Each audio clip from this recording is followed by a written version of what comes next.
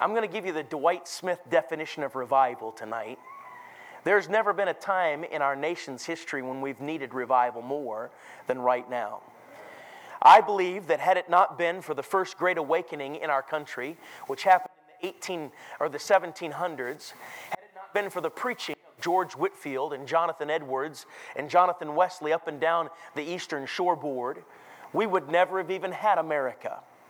It would not have happened. I believe if it hadn't been for the preaching of men in the second and the third Great Awakening, like Charles Finney up and throughout the northern states, and men that were burdened to see a great revival in the 1858 prayer revival, which ushered in 1 million souls into the kingdom in 2 years, I believe, had that not happened, there would not have been a civil war, and there likely would not have been the abolition of slavery. I believe that God was moving in a mighty way in the early turn of the 1900s when in 1904 Evan Roberts prayed and prayed and prayed. In fact, he'd been praying across the century. He'd been praying for 11 years for God to move in Wales, and God did move.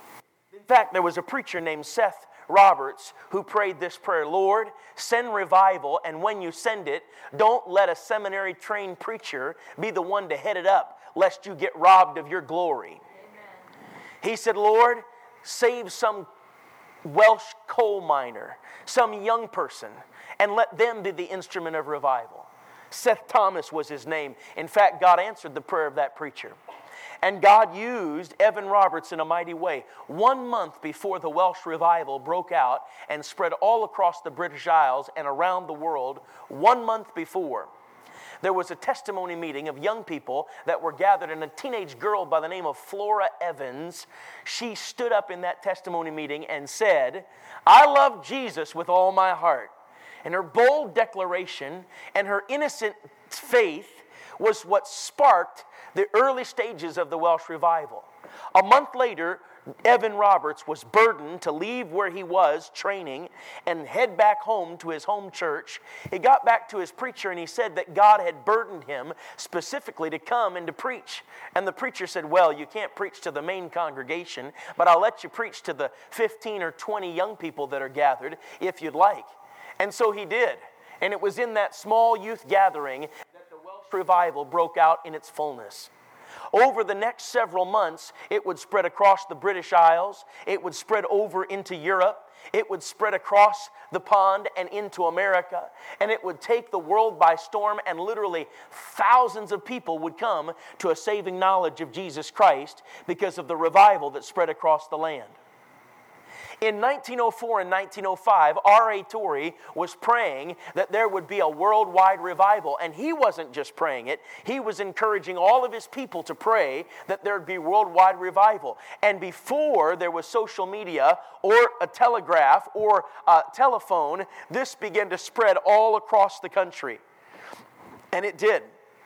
In different cities out west, Denver, Portland, and other places on the western coast, they would shut down the department stores from 12 o'clock to 1 o'clock so that they could have prayer meetings.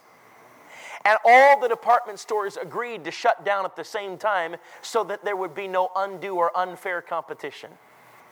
Then they began to pray that God would speak around the world and move around the world with this revival, and he did. R.A. Torrey and several other evangelists, both from America and Australia, went to Australia and New Zealand and preached. And at one particular time, in the Royal Exhibition Hall, R.A. Torrey preached a several-week meeting where 6,000 people came to faith in Jesus Christ. It was a Welsh revival that sparked and spread around the globe. I believe that just before or just after World War II, America was in the throes of another great awakening, in another move of God. As a matter of fact, you can see as you study history both in Japan, in America, in Australia, and in other places around the world that there were mighty moves of God with tent meetings that were taking place from the Los Angeles Crusade and around the globe. Many people talk about Billy Graham's famous 1949 Los Angeles Crusade, but did you know that at the very same time, in the very same city, there was a preacher by the name of Jack Shuler who was preaching under a tent to the same amount of people that were coming in the same town. God was moving. God's moved in this country over and over again and around the world, and I believe He wants to do it again. But we're going to have to posture ourselves to have great revival. And it starts on an individual basis. Now, some people believe that the very last words Jesus spoke to the church were go. That's not true. The last words that Jesus spoke to the church were 70 years later in Revelation 2 and Revelation 3, and it was the word repent. Why? Because in a period of 70 years, decay had crept in, disobedience, distraction had crept into the church of the Lord Jesus Christ in such a way so as to divert them from the very cause that Jesus had rallied them to in the first place. And I believe that the word to the Lord Jesus Christ to the church of the 21st century is this: repent, do the first works, or else I'll come and I'll remove your candlestick.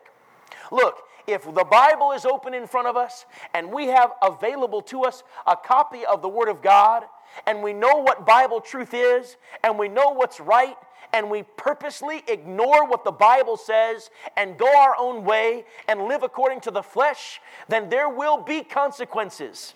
Not just for the church, but consequences for this old world. In 1 Corinthians 15 and verse 34, Paul said, "Some have not the knowledge of God. I speak this to your shame." And his admonition was, awake to righteousness and sin not. Now let's go through Revelation 2 and 3 quickly, and I'm going to give you the Dwight Smith definition of revival tonight. I'm preaching to you on the subject revival, the desperate need of the hour. Revival, the desperate need of the hour. Let's look at what the Bible says in Revelation 2 and verse number 1. Unto the angel of the church of Ephesus write, These things saith he that holdeth the 7 stars in his right hand, who walketh in the midst of the 7 golden candlesticks. I know thy works, and thy labor, and thy patience, and how thou canst not bear them which are evil, and thou hast tried them which say they are apostles, and are not, and hast found them liars, and hast borne, and hast patience, and for my name's sake hast labored, and hast not fainted. Nevertheless, I have somewhat against thee, because thou hast left thy first love. Now I want you to see it again. Again here in Revelation chapter 2, he is addressing churches. Listen to me carefully. The Lord Jesus Christ loves His church. And I'm speaking about the local New Testament body. He loves His church. It's what He died for. It's what He gave His life for. The Bible says that the husband's to love his wife as Christ loved the church and gave Himself for it. The Lord Jesus loves His church. Someone says, well, I don't need to go to church to worship God. Well, of course you don't. Nobody said you did. But if you don't go to church to worship God, you don't love Jesus Christ. It's just that simple. There can be no other understanding if you open your Bible and study it, because the church is God's plan for this day and for this age. You can't disregard the church. You can't disobey the teaching of the Word of God through the local New Testament church and be right with God. You just can't do it. And so he comes to the church at Ephesus. Yes, this would be the church that Paul wrote in the book of Ephesians. This would be the church that he addressed in the book of Ephesians. Yes, this is the church that was the first one mentioned in Revelation chapter 2. And he said, Unto the angel of the church at Ephesus write, These things saith he that hath the 7 stars in his right hand. Now the stars were the pastors, God's man. Again, he refers to the angel. He writes unto the angel of the church. That's a reference to the pastor. Let me say this. The Lord Jesus Christ invented the church. You can't come up with a better invention. The Lord Jesus Christ invented the church, and He laid down the ground rules for the church. He's the one that came up with the church, and He's the one that set up the leadership in the church. It's not going to bode any church member well to stand against the man of God called the pastor that He has placed as the leader of the church. That's God's man. That's God's angel. While pastors are disregarded, oftentimes they're besmirched, they're scorned, they're mocked, they're ignored. The Lord Jesus says, that's my angel. That's my candlestick. That's one that I love. The shepherd is dear to the heart of the Savior. What do we call the Lord? The Lord is my shepherd. He Himself takes on the picture that He gives to the pastor, that duty of being a shepherd. David was a shepherd. Abraham was a shepherd. Moses was a shepherd. Shepherds all throughout the Old Testament. When Jesus came and was born of a virgin, the angels came and appeared first to the shepherds. Yeah. And what does He call the man that He has set over the flock? The shepherd. Disregard the preacher to your own peril. Disobey his words. Refuse to listen to his preaching. Refuse to regard what he has to say. But the Bible still says, obey them that have the rule over you.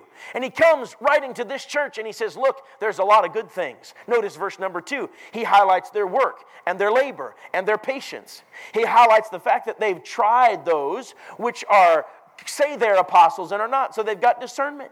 They've got patience to be able to bear under heavy burdens in verse 3. They've had patience for the Lord's name's sake. They've labored and not fainted. They weren't quitters.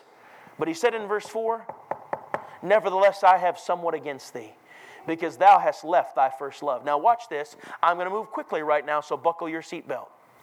To Ephesus, he said, you've got a lot of good things going, but you've left your first love. Watch it. He didn't say you lost your first love. You don't lose your love like you lose your car keys. You don't lose your love like you lose your phone. You leave your love. Some lady says, well, I just fell out of love with my husband. No, ma'am, you did not. You made a choice to love something else, to move on, to disregard your wedding vows. She said, well, I just fell out of love with my wife. No, sir, you did not. You disobeyed the Bible. You're living in violent rebellion against God. And you don't fall out of love with Jesus. You don't do that. You leave your love. You leave your love for something else. That's why the Bible says a double-minded man is unstable in all his ways. You know what the church at Ephesus describes to us in Revelation chapter 2? Fundamental independent Baptist churches right now. Laboring for the Lord. Working. Patiently toiling on. Discerning. They've got the ability to try them which say they're something and they're not. They've got bus ministries and active colleges, and they've got Christian schools. They've got Sunday school ministries. But watch this. Many times it's done out of duty. Watch. You can work for the Lord without loving Him, but you can't love the Lord without working for Him. And there's a lot of churches that are filled with people who are at the work and they're toiling day in and day out, but they left their love for the Lord Jesus a long time ago. And what they need to do is need to come back and get the fire rekindled once again. What they need to do is get some oil in the engine so that it can run smoothly once again. What they need to do is come back and get God renew their heart once again. What they need to do is choose to walk away from what they've chosen to love. Hey, some people are in love with the ministry. I want to be in love with Jesus. If I'm in love with Jesus, the ministry will fall in its proper place. I want to say what we need now more than any is we need some people that'll be in love with Jesus. Can I say this? It bothers me when I travel around the country and preach in churches just like this one all across this land, and there are young people, teenagers, a few young adults. There are older people, 50, 60, and above. But somewhere between 20 and 50, we've missed it. What's the cause of that? Well, surely there's the world. Surely there's the flesh. Surely there's the devil. But it might do us well to look in the mirror, because I think sometimes we've given an example, sadly, of working and serving for the Lord without loving Him. There's little joy. There's little peace. There's little thrill in it all. But you know, there's no better advertisement than a satisfied customer. You know what happens when you get right with God and you get revived? You become a satisfied customer. To the church at Ephesus, he said, hey, I've got somewhat against you. You've left your first love. Look at what he tells them. Verse number 5, remember therefore from whence thou art fallen. Remember where you left it. And repent and do the first works, or else I will come unto thee quickly and remove thy candlestick out of his place, except thou repent. Notice verse 6, he says, but this thou hast, that thou hatest the deeds of the Nicolaitans, which I also hate. Notice verse 7, he that hath an ear, let him hear what the Spirit saith unto the churches. Verse number 8, he says, unto the church, or the angel of the church in Smyrna write, these things saith the first and the last, which was dead and is alive. I know thy works in tribulation and poverty, but thou art rich, and I know the blasphemy of them which say they are Jews and are not, but of the synagogue of Satan. Fear none of those things which thou shalt suffer. Behold, the devil shall cast some of you into prison, that ye may be tried, and ye shall have tribulation 10 days. Be thou faithful unto death, and I will give thee a crown of life. He that hath an ear, let him hear what the Spirit saith unto the churches. He that overcometh shall not be hurt of the second death. He comes to the church at Pergamos. Now to the church at Smyrna, he didn't give an indictment. It was only one of 2 churches that he did not give an indictment. Of these 7 churches listed, he comes to the church at Pergamos and he says to the church at Pergamos, hey, he said, these things saith he which hath the sharp sword with 2 edges. I know thy works and where thou dwellest, even where Satan's seat is. And thou holdest fast my name and hast not denied my faith, even in those days wherein Antipas was my faithful martyr, who was slain among you where Satan dwelleth. But I have a few things against thee, because thou hast there them that hold the doctrine of Balaam. What was this? The doctrine of loving filthy lucre and money, who taught Balak to cast a stumbling block before the children of Israel, to eat things sacrificed unto idols, and to commit fornication. Balaam was a prophet who, when you first find him in the Bible, looks like a pretty good prophet, but in the end, he, for the sake of a little bit of extra cash in his 401k, would lead a nation to increase great idolatry and great adultery in the nation of Israel, and invite the judgment of God down upon it. He says in verse number 15, so hast thou also them that hold the doctrine of the Nicolaitans, which thing I hate. What was this? All right, here was a church, Pergamos, which is an actual town, by the way. They're in the Middle East. They're in the Mediterranean. A town of Pergamos, which had a church in it, and the church was tolerating the doctrine of Balaam. False doctrine. You know, it's possible for a church that was founded upon the Word of God and started by the Lord Jesus Christ to get away from His Word and away from the head. Yes. They were tolerating false doctrine that would allow idolatry and adultery, and then they said, you've got those which hold to the doctrine of the Nicolaitans. What was that? What was that? Okay, that's putting, like I said last night, putting the preacher up on a pedestal where he can do no wrong and just about might as well be worshiping him. We blame the Catholics for it, but there are several independent Baptist preachers that are up on a pedestal, and they need to get down off the pedestal and get on their knees in the face of Jesus and in the presence of the cross. He said, here's the doctrine of the Nicolaitans. Here's the clergy up here, and we're nothing but lowly laity down here, and we don't know anything. They're the ones that interpret the Bible, and they're the ones that have all the answers, and we can't figure any of that out. We got to ask them what kind of clothes we should wear, and what kind of car we should drive. It's eliminating the conscience. All right? He said, I hate this. He said, you there at Pergamos, get it right. Repent. Look at what he says. Revelation chapter 2. Notice what the scripture says in verse number 16. He says, repent, or else I will come unto thee quickly, and will fight against them with the sword of my mouth. He that hath an ear, let him hear what the Spirit saith unto the churches. To him that overcometh will I give to eat of the hidden manna, and will give him a white stone, and in the stone a new name written, which no man knoweth, saving he that receiveth it. Verse 18, and unto the angel of the church in Thyatira. Now, how many churches have we covered? 3. Ephesus, Sardis, Pergamos. Thyatira is number 4. Right, these things saith the Son of God, who hath his eyes like unto a flame of fire, and his feet are like fine brass. I know thy works, and charity, and service, and faith, and thy patience, and thy works in the last to be more than the first. Notwithstanding, I have a few things against thee, because thou sufferest that woman Jezebel, which calleth herself a prophetess, to teach and seduce my servants. Watch now. He said, now to the church of Thyatira, you've got some good things going on. Charity, service, faith, patience, works. He said, but I've got someone against you. You're allowing this loudmouth, bossy woman Jezebel, which calleth herself a prophetess. What was she doing? She was a woman preacher. You said, preacher, don't you believe in women preachers? No. You say, why? Because the Bible's against it. Number one, it says that a woman's never supposed to usurp authority over a man. Plain and simple. You say, you're not for the ERA and the feminist movement? No. It's wicked. In fact, I'll go a step further and say it's straight out of hell. Amen. And ladies, if you would stop for a moment and think, you would stop to yourself and say, this isn't helping me. The feminist movement in this country and the ERA movement hasn't helped one woman. Hasn't helped her at all. Why? Because its very premise is against the Word of God. We don't need another loudmouth, bossy woman. And we certainly don't need a loudmouth, bossy woman in the pulpit. And this woman Jezebel, look at what she did. Verse number 20. She called herself a prophetess to teach and to seduce my servants to commit fornication and to eat things sacrificed unto idols. And I gave her space to repent of her fornication, and she repented not.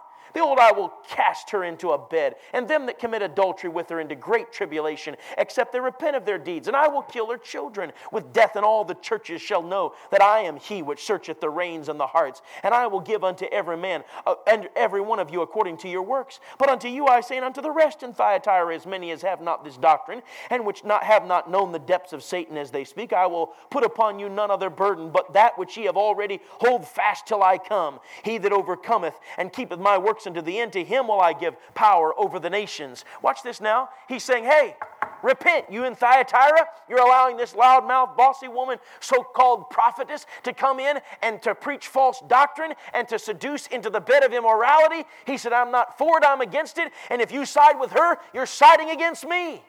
Woo. This is the church of the Lord Jesus Christ, of the living God. Sounds like they had been distracted. I want to tell you something.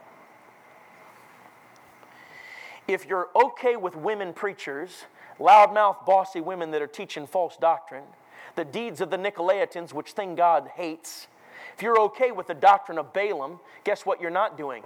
Winning people to Jesus Christ and getting them baptized and getting them discipled. You're not having children. And when a church is not having children, not having spiritual children, they're not fulfilling the Great Commission. What's the problem? Well, let's look at the problem. In Revelation 2 at Ephesus, they'd left their first love. At Sardis, they were holding true and doing right. Pergamus, they had allowed false doctrine. In Thyatira, they had allowed a usurpation of authority. Look at Revelation 3 in verse number 1. Unto the angel of the church in Sardis write, these things saith he that hath the 7 spirits of God and the 7 stars. I know thy works, that thou hast a name, that thou livest, and art dead. Hey, let me say something to you. The church that I grew up in Minnesota used to have 2 revival meetings a year, and a missions conference, and a vacation Bible school, and a bus ministry. And they used to be everlastingly at it. And they used to see people saved in great droves. Well, I guarantee you the population in Minneapolis, where I grew up, hasn't diminished since that time. It's only increased. There are 380,000 in Minneapolis right now. This church used to have a camp. They used to have a FM radio station. They had a seminary that still exists, but really it would be better if it didn't. Do you know how many revival meetings this church has had since 1991? Are you ready? 2. Since 1991, 2. Now, one of 2 things is true about that church. Either they're so spiritual they don't need revival, or they're living in absolute disobedience to the Lord. They still have a name, but they're dead. They've sold their camp. They've gone from an FM station to an AM station. They've done nothing but They've done nothing for the cause of the Lord Jesus Christ as far as evangelism, or they've done very little. They've got a name that they're living, but they're dead. Now, are you listening to what I'm saying? The same thing that happened there could happen here. Just because great victories have happened in the past doesn't mean that's guaranteed God's blessing right now. Every day I need fresh oil. Every day I need fresh manna. Every day I need the touch of God. Every day this church needs the fresh breath of the Holy Ghost upon it. And every day every one of us ought to be praying for it. Not going on past. You know, there's a lot of churches that are called used to churches in this country. They used to do something for God. They used to see people saved. They used to have the power of God upon them. They used to. I don't want to be a part of a used to church. I want to be a part of a church that's moving forward and that is charging hell with a water gun. I want to be part of a church that is seeing people saved right now. I want to be a part of the work of God right now. And the church here in Sardis had a name that they were alive, but they were dead. Notice what the scripture says in verse number 3. Remember therefore how thou hast received and heard, and hold fast and repent. Look at what it says in verse number 7. Unto the angel of the church in Philadelphia write, These things saith he that is holy, he that is true, he that hath the key of David, he that openeth, and no man shutteth, and no man openeth. I know thy works. Behold, I have set before thee an open door, and no man can shut it, for thou hast a little strength, and hast kept my word, and hast not denied my name. Behold, I will make them of the synagogue of Satan, which say they are Jews and are not, but do lie. Behold, I will make them to come and worship before thy feet, and to know that I have loved thee. Philadelphia was the other church of which the Lord said nothing negative. I don't know about you, but I'd kind of like to be like the church there in Smyrna, and I'd kind of like to be like the church there in Philadelphia. Watch now, look at what he says in verse number 14. Unto the angel of the church of the Laodiceans write, These things saith the Amen, the faithful and true witness, the beginning of the creation of God. I know thy works, that thou art neither cold nor hot. I would thou wert cold or hot. So then, because thou art lukewarm and neither cold nor hot, I will spew thee out of my mouth. This was a church that made God sick. I'm talking about a church. I'm not talking about a bar. I'm not talking about a nightclub. I'm not talking about some honky-tonk joint. I'm talking about a church. He went for a cold drink and he didn't get it. Went for a hot drink, didn't get it. Neither cold nor hot, not refreshing. He got lukewarm. Just spit it out. Why? Because they thought they had it all and they didn't have any of it. Look at what he says in verse number 17. He says in verse 16, So then, because thou art lukewarm, neither cold nor hot, I will spew thee out of my mouth. Because thou sayest, I am rich and increased with goods, and have need of nothing. And knowest not that thou art wretched and miserable and poor and blind and naked.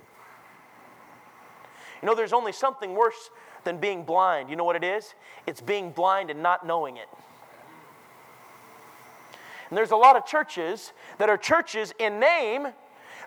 They used to have the power of God. They maybe even right now think they're just fine, that they don't need to repent, that they don't need a revival meeting, that they don't need an evangelist, that they don't need some young stump-jumping preacher, a little blonde-headed midget from North Carolina spitting over the first 3 rows and pounding the pulpit and calling them to get right with God. They're fine just the way they are. And God says, look at what he says. Look at what he says. And knowest not that thou art wretched and miserable and poor and blind and naked. Now, you say, preacher, God must be done with these churches. I mean done. No, but he's close. Look at where he is in verse number 18. I counsel thee to buy of me gold tried in the fire, that thou mayest be rich, and white raiment, that thou mayest be clothed, that the shame of thy nakedness do not appear. And anoint thine eyes with eye salve, that thou mayest see. As many as I love, I rebuke and chasten. Be zealous, therefore, and repent. Watch it. Behold, I stand at the door and knock. If any man hear my voice and open the door, I will come into him and will sup with him and he with me. Wow. And the verse right there, he says, as many as I love, I rebuke and chasten. Be zealous, therefore, and repent. What was the last word that Jesus spoke to the church? Was it go or repent? Go or repent? Repent. And when a church repents, you know what all of a sudden happens? They hear the Lord Jesus knocking and they say, who's that knocking? Well, go check. It's Jesus. What's he doing outside our church? He should be in our church, front and center. How'd he get out there? Whatever it is that caused him to get out there, let's get right with God about it and open the door and let him come in. We need his light. And we need his warmth. We need His healing touch. And we need His voice. He's out there. He needs to be in here. I've preached in churches around the country where Jesus has been outside. The church could go on fine without Him. A Chinese pastor came from the persecuted churches in China to visit America. And the man taking him to the airport on the way to the airport said, "So what do you think about the churches in America?" You know what that Chinese pastor said? He said, "You know what I think about the churches in America? I'm amazed at what they can get accomplished without the Holy Spirit."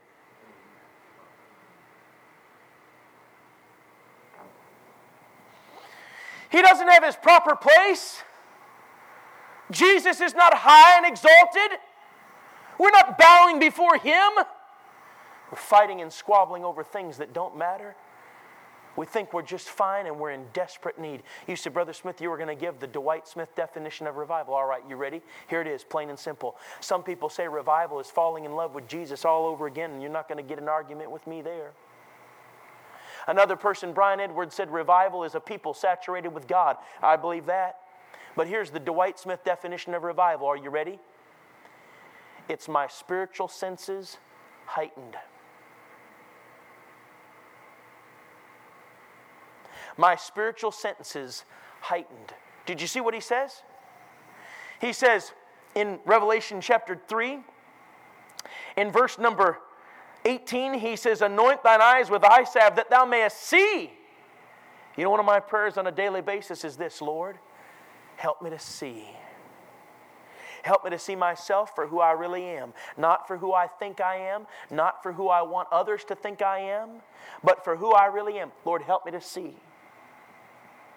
When I'm not revived, my vision is blurred, and I can't see real good. How does that work driving down the highway? How does that work, ma'am, when you can't really see very good and you're putting together a recipe? Well, it doesn't work for you and the people eating it. How does it work when you can't see and you're at work trying to put together an instrument or some kind of technical advance? It doesn't work. Lord, help me to see. Look at not only my sight, but my hearing. Look at Revelation 2. Look at what he says in verse number 7. "He that hath an ear, let him hear what the Spirit saith unto the churches." Verse 11. "He that hath an ear, let him hear what the Spirit saith unto the churches." Verse number 17. "He that hath an ear, let him hear what the Spirit saith unto the churches." Verse 29. "He that hath an ear, let him hear what the Spirit saith unto the churches." Verse number 6 of chapter 3. "He that hath an ear, let him hear what the Spirit saith unto the churches." Look at verse 13. "He that hath an ear, let him hear what the Spirit saith unto the churches." Verse 22. "He that hath an ear, let him hear what the Spirit saith unto the churches." Revival is my hearing. Once again, all right.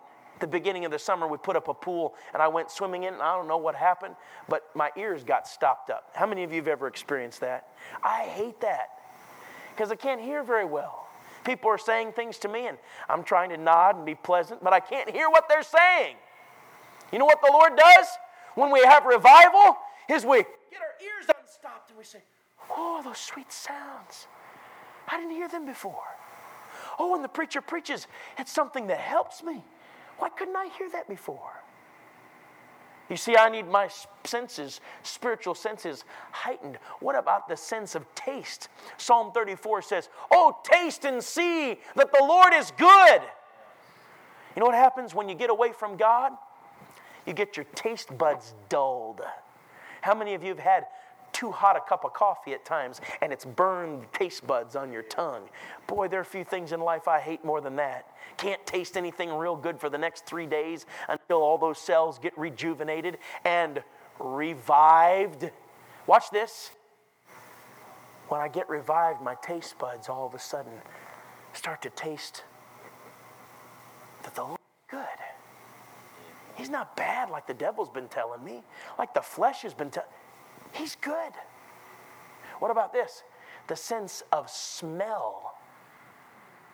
You know, when you're not revived, you don't know the difference between the smell of a skunk and the smell of a rose. You know what your mantra is if you're not revived? Don't judge, don't judge, don't judge. Excuse me, we judge all the time. Ladies, you wouldn't want a skunk living in your house. I mean, I'd hope you wouldn't. You would certainly be blessed by some roses every once in a while, brought home by your man. Can I get an amen right there, ladies? Why? Because it smells beautiful. It fills the room with the fragrance. How about John chapter 12? The woman brought Jesus an box of ointment, and break it and poured it on his head and on his feet, and the aroma filled the whole room. And we're still smelling it today. What was it? It was the fragrance of sweet, unabated love on the Lord Jesus Christ. Hey, do you know the difference between the rose of Sharon and a dead carcass? A friend of mine named Alton Beale, I don't know if he's preached here or not, but Alton Beale is a very dear friend of mine. And on his table, one of his tables in his office, he has a great big bone that's the part of the spine of a whale. I said, "Where'd you get that?" He got it at the beach, and he let it sit out for several months until it was sun bleached, and then he made sure he put Clorox on it to disinfect it. I mean, it's one of the little part of the spine of the whale. It's about this big around. It's amazing. I said, "What happened?" He said, "Well, my kids and family and I, we were on vacation." He said, "We're out on the beach, and all of a sudden as we were walking along, they said, 'Oh, what's that awful smell?' And it was this old beached whale, dead, rotten flesh. And they got in there and looked at it. It was terrible. They couldn't even stand the stink. Well, my friend Alton a few years ago got his feet knocked down from underneath him playing a basketball game. He hit the back of his head. It jolted part of his brain, and he hadn't been able to smell since. Oh, he said, "I can handle it." So he climbs right in the carcass and works and works and cuts and works and gets this bone. Can't smell anything. Hey, can I say this? I know some Christians that are right in the midst of flesh and decay, and they can't smell it at all. Kind of like a hog farmer. You go to their house and you say, "Whoa, what's that smell?" And they say, "What smell?" They've gotten used to it. Are you listening to me? There's some Christians that have just gotten used to the smell, and they need God to rejuvenate, revive their sense of smell. What about touch? The Bible warns in Hebrews that we can get to a place so far from God that we're past feeling. So hard, so calloused, so resistant to the things of God.